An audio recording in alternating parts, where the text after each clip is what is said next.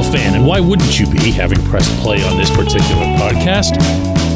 Take 20 minutes of every day of your existence, multiply it by 162, and that's exactly how many reasons you have to be grateful that Rob Manfred is the commissioner. Good morning to you. Good Tuesday morning. I'm Dan Kovacevic of DK Pittsburgh Sports. This is Daily Shot of Pirates. It comes your way bright and early every weekday. If you're into football and or hockey, I also offer daily shots of Steelers and Penguins in the same place that you found this. I was at Mike's Beer Bar last night having dinner with actual Mike Sukic, the owner and proprietor of the place. And there are all kinds of TVs at Mike's. For the many of you who've been over there, this isn't news.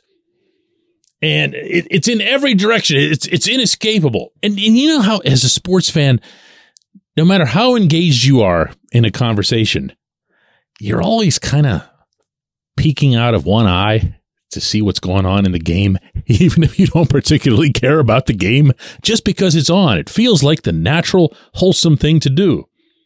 So Texas versus Houston was on. I don't even know what game of the series that is. I know that it's the American League Championship Series. And I know that every single time either of my eyes wandered in any direction, somebody else was up. And when I say somebody else, I don't mean a different player each time. I mean a different team. And the score was, I don't know what it ended up, and again, don't care. But the score was like 5-3 or 5-2, and you'd see that there were players all over the bases. So it's not like these were quick innings just because they were 1, 2, 3 innings. Every time one of my eyes made contact with a TV screen, the other team was up. 2 hours and 42 minutes was the average time of a ball game in 2023, meaning through the regular season. That's 20 full minutes off of what the product offered last year.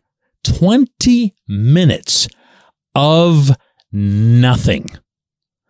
Now, I know there are people who claim to be purists, which incidentally is a really ironic thing whenever you're talking about time of game, considering that games used to be, for the longest period, a lot shorter than they were through the better part of this century.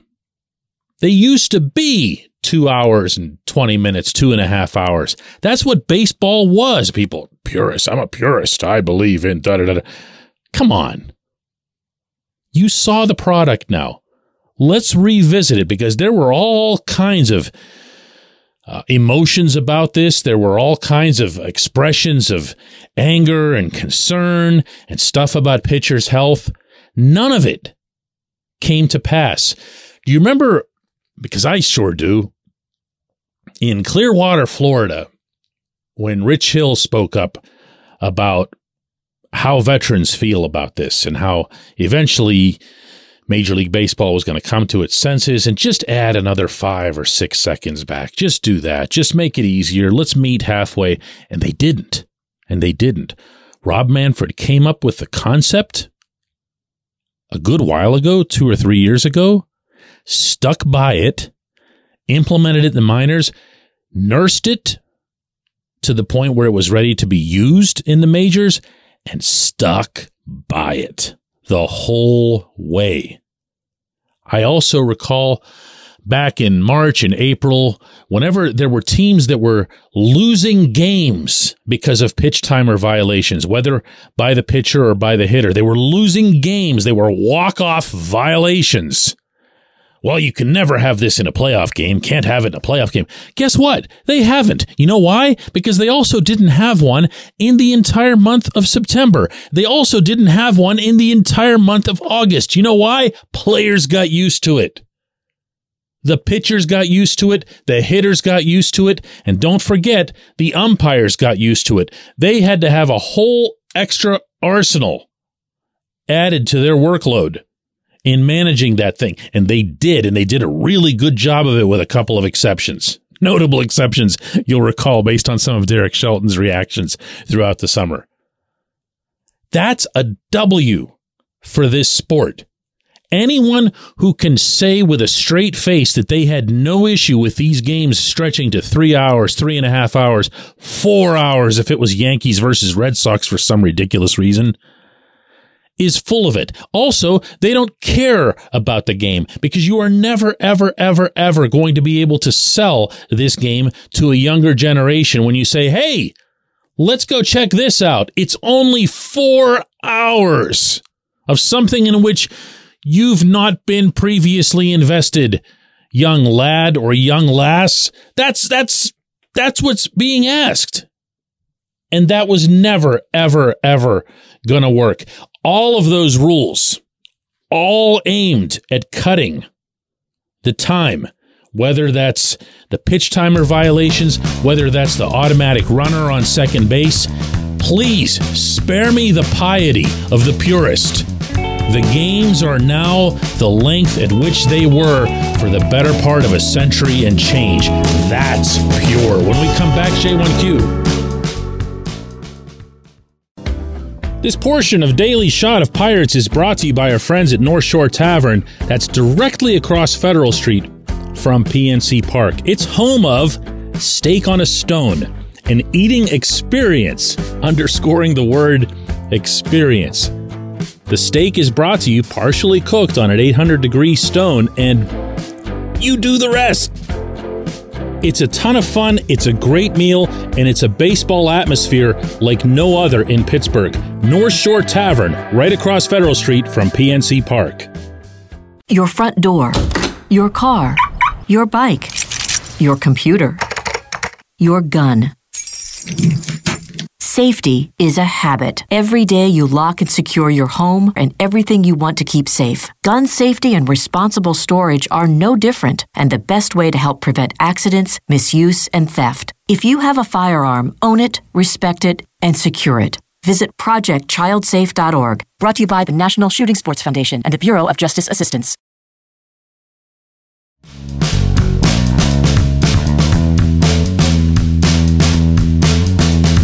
Today's J1Q comes from Bill, who says, DK, I mean, if Bobby Hill was enough to land Aramis Ramirez in a salary dump move, Alika Williams for Joe Musgrove, straight up, sure seems fair to me. Oh, I'll bet it does.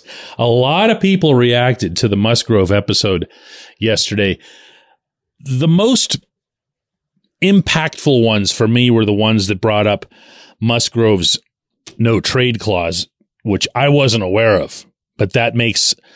It doesn't make a trade impossible, but it does add another layer to it. If Joe doesn't want to leave San Diego, which I did say yesterday is his hometown, if Joe just wants to, chill there and not move around, he can say no and not have to deal with a thing and still be on what's probably going to be a pretty good team for some time to come. But I also know, and I do mean know, that Musgrove is one seriously competitive dude. Musgrove is a winner. Musgrove is a team guy. Some players pose as such. Joe is actually that. And if Joe sees some kind of dismantling happening at Petco Park that makes him believe that the Padres aren't going to be serious anymore, whereas he looks over here and sees, hey, my whole team is really serious, meaning if that would be his impression, then maybe he'd be open to it. Look, the whole thing yesterday was hypothetical. I wasn't presenting it as anything such. I have not heard Musgrove's name mentioned by anybody who matters. But the reason that I had that as the topic yesterday is that I really wanted to stress that this is the kind of move that the Pirates can and should make.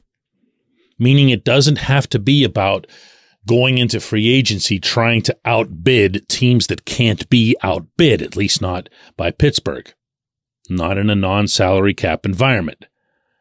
It also doesn't have to be getting someone who's way over the hill and nobody else wants, no pun intended for rich, but that rather, instead, you could look at guys who are more in that Musgrove mix, more in that category where you can say, all right, here's someone who's right around 30, We know about them. We know what they can do. Maybe they come with a little bit of a flaw or an asterisk, the way Joe would after being on the 60-day IL with a shoulder injury and finishing on the shelf. Maybe they're making a little bit more than a certain team feels comfortable paying them, and you say, all right, well, we'll give up money, especially if we don't have to give up baseball assets. We'll do that. When Ben Cherington himself has spoken about what the Pirates need to do this offseason in terms of player acquisition, the one thing that he has stressed is that there's no limit to the methods through which you can do that. Almost everyone, especially in the baseball world, way more than in other sports, fixates on free agency.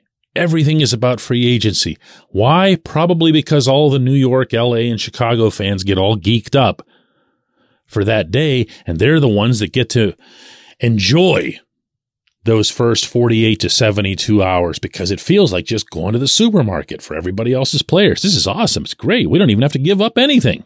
It's not our money. Why would we care? But the Pirates aren't going to be doing that. The Pirates can't be doing that.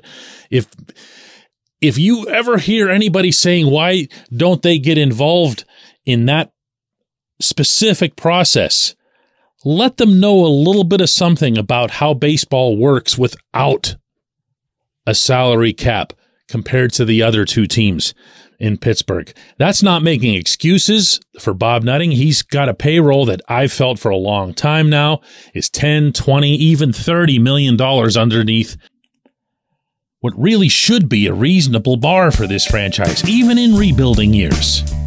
So it's there now, but that doesn't mean it's there in some sort of massive New York Mets level, Los Angeles Dodgers level abundance. I appreciate the question. I appreciate everyone listening to Daily Shot of Pirates. We'll do another one of these tomorrow.